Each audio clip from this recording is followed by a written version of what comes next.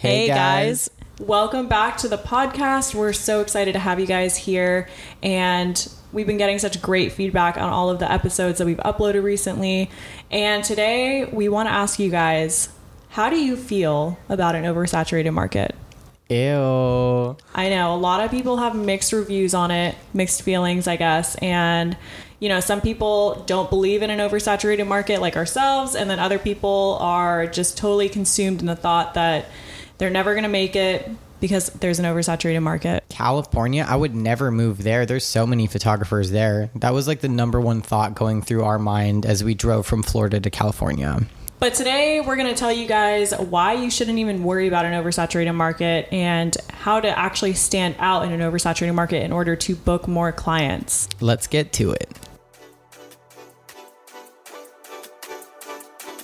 Hey guys, hi and welcome. Welcome to the show. We're Bree and Steven, photographers and educators here in sunny San Diego, California, and we went from our boring 9-to-5s to growing a business that thrives. We're founders of the community Instagram Marketing Secrets and the No BS Mastermind.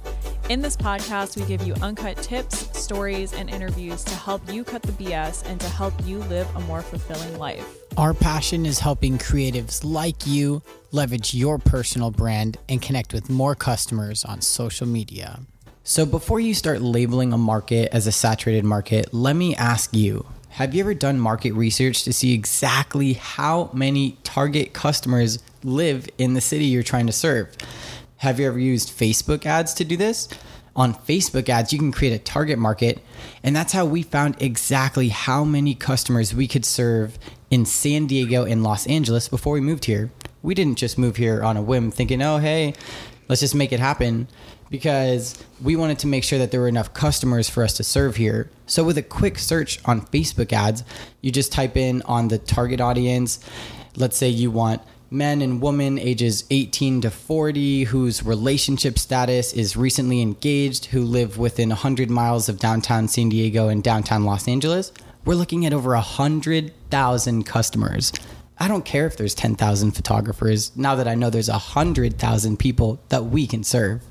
Yeah, I mean, you would be surprised how many people are engaged or looking for a photographer. Even if you're a family photographer or maternity, you can still do the same tactic of going on your Facebook ads and doing a very specific search for your ideal client, and you would be floored how many people there are. So I always tell people to do this because, one, it kind of opens your eyes to seeing the bigger picture, because there are so many people who are engaged and there's not 100,000 photographers. I mean, maybe there are. I don't know. I don't know how many photographers there are in San Diego and LA. There's probably a lot, but there's probably 100,000. Yeah, right. But that's besides the point. The point is, there are plenty of clients to go around. Like, no one is like fist fighting in the street over getting clients. Like, it doesn't work like that. So just keep that in mind. Try and do some market research and see how many people are in your market. Now, if you're wondering, yeah, I get it. There's a lot of customers and there's still a lot of competition. It's just really frustrating. I will have people inquire and then they ghost me, and then they end up going with a competitor who's half the price. They're doing exactly what I do for half the price. How am I ever going to get more customers? And we just want to make it clear that not everybody is for you. So if you're in the car right now, put your windows down in traffic, and I want you to scream it. Not everyone is my ideal customer. And that brings us into another point that we should make is there are a lot of photographers who are undercharging for their services, and these people don't necessarily ruin the market, because yes, there's going to be people who hire them because they're super cheap and super affordable. But someone who is looking to actually invest in a high quality service will see right past those people. They don't see the value in someone who's only charging $500, $600 for a wedding, $1,000 for a wedding even. People who know what they want will pay premium prices for that. And also, I think it's safe to mention that when these people charge $1,000 for a wedding, like, that is not profitable. It's not sustainable for them. So I wouldn't even waste your time worrying about someone who's charging way less than you, because, you know, I get it. People start off charging way less than they normally do because they're trying to build their portfolio. So that's understandable. But someone who keeps doing that is not going to have a long-term sustainable business. So why even worry about them? You know, everyone has a client for any price budget. And if someone wants to go with someone who's cheaper, then let them do that. Know your value, know who you are, know who you want to work with. Like, do you want to work with someone who wants to only pay $1,000 for your services for a full day wedding? Probably not. I mean, if you do, that's great. Cool. But we don't even waste our time thinking about those kinds of people because we know what we bring to the table as far as the experience and our quality of work. And we know that someone who sees that value in us is going to pay the price. They're not going to be like going back and forth between us and someone who's charging $1,000 for a wedding. Yeah, think of it like dating. Let's say you're going to have this really cute person over for dinner and you're going to cook for them. Are you going to go and get the Walmart brand of something? Maybe. Or are you going to go into like this niche grocery store with the best ingredients because you really want to impress this person, right? That's kind of like the same shopping mindset that goes through the customer's journey when they're looking at $1,000 photographer or a photographer that is a higher price point. When they see the $1,000, they're like, I don't know, what's the risk? Like, is there going to be bad ingredients there? Just like when you're getting sketchy ingredients, right? Is it worth it to save a little bit of money to then put all that time and effort and then ruin something? Or can I just pay a little bit extra to be super satisfied the whole time? I know my product is going to be a great end result and I'm just excited about it now that I've made the purchase. And even if you're charging $1,000 for a wedding or just a really cheap amount, I don't want to use the word cheap. I feel like that's insulting. But if you're not charging what you're worth for your services, then maybe you should ask yourself, am I doing something that's standing out from everyone else? Like if you're charging that little and you're having a hard time booking people or people just aren't seeing the value in what you're doing, maybe sit down and ask yourself, like, what am I doing that's not setting myself apart? Which leads us into our next point is, how can you brand yourself to be unique? Because this is what's going to sell your brand. If you blend in with every other photographer that's out there and you're doing the same exact thing, the same exact photos, the same exact about me section, why would anyone want to pay you more if you blend in with every other photographer? And that goes to say the same with pricing is like, if you go on the Knot or Wedding Wire, there are so many photographers who only charge $2,000, $2,500, $29.95, you know, like anyone who's looking is going to be just overwhelmed because they're going to be like, okay, everyone charges the same exact price. Everyone's work looks the same. How do I choose a photographer? So you really have to stand out and make a unique brand for yourself and charge premium prices if you can keep up with that. If you can provide a good experience for someone and you can provide value, then you should raise your prices. That's not to say if you just started and you don't really like have everything in order, that's fine. Like you can't really like go from $1,000 up to like $6,000 because that's just not going to work. But ask yourself, what can I do in order to stand out so people actually recognize me, recognize my brand, see the value in it instead of just blending in with everyone else? Yeah, step inside our shoes for a second. So Bree and I were not married yet. I'm waiting for her to ask, but we won't say that we've never looked at wedding photographers and wedding videographers for one day when we decide to go get eloped. I can tell you right now, we're not looking at the ones that are $1,000 or just $2,000 with the same cookie cutter service and packages with a couple hours and a couple digitals and an online gallery and some albums.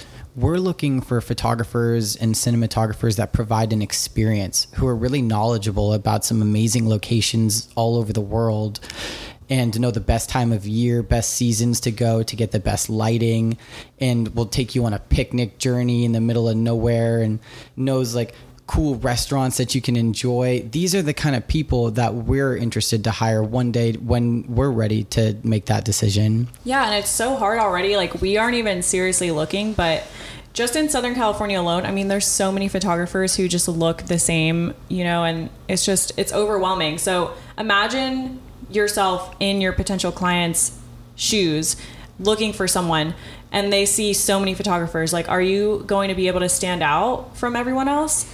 So really just try and focus on your branding, like your personal brand. We mentioned that in the very first podcast episode about how important it is to have a personal brand.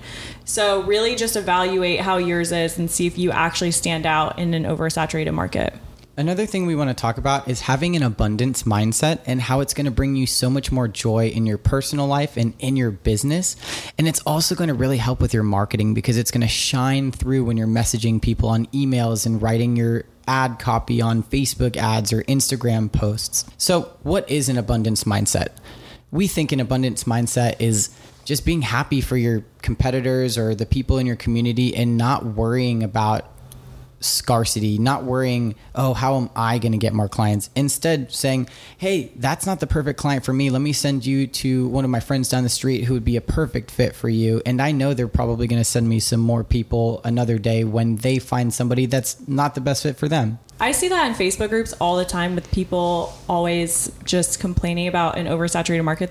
They are always like, oh, well, there's too many photographers. Like, no one's ever going to be hired anymore because there's people undercutting the market. And I'm like, why are you wasting your energy on Facebook right now typing that out? Like, go and use that energy to like build your business, like help your business grow.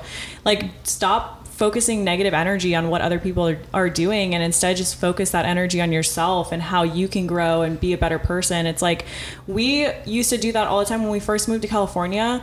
We saw so many photographers that were so good and they all had like that dark and moody style. And we're like, oh my God, like, do we have to start doing dark and moody in order to get booked up? Like, we don't understand, like, why are all these people getting like so many clients? Like, we have like more of like a light and like brighter edit and like these people have a darker edit. Like, are we ever going to be successful?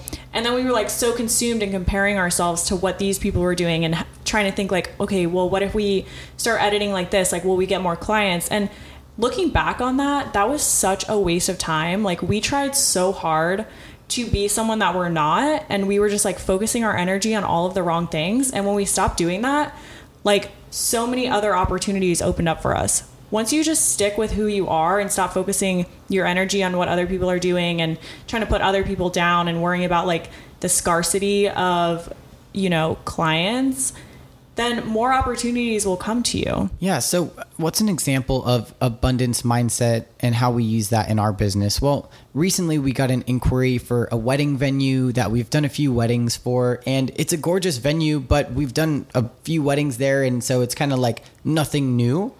And there's a local photographer who's a busy mom. She doesn't want to drive 8 hours to Yosemite when she gets those kind of inquiries. She doesn't want to do those anymore because she wants to stay home close to her family.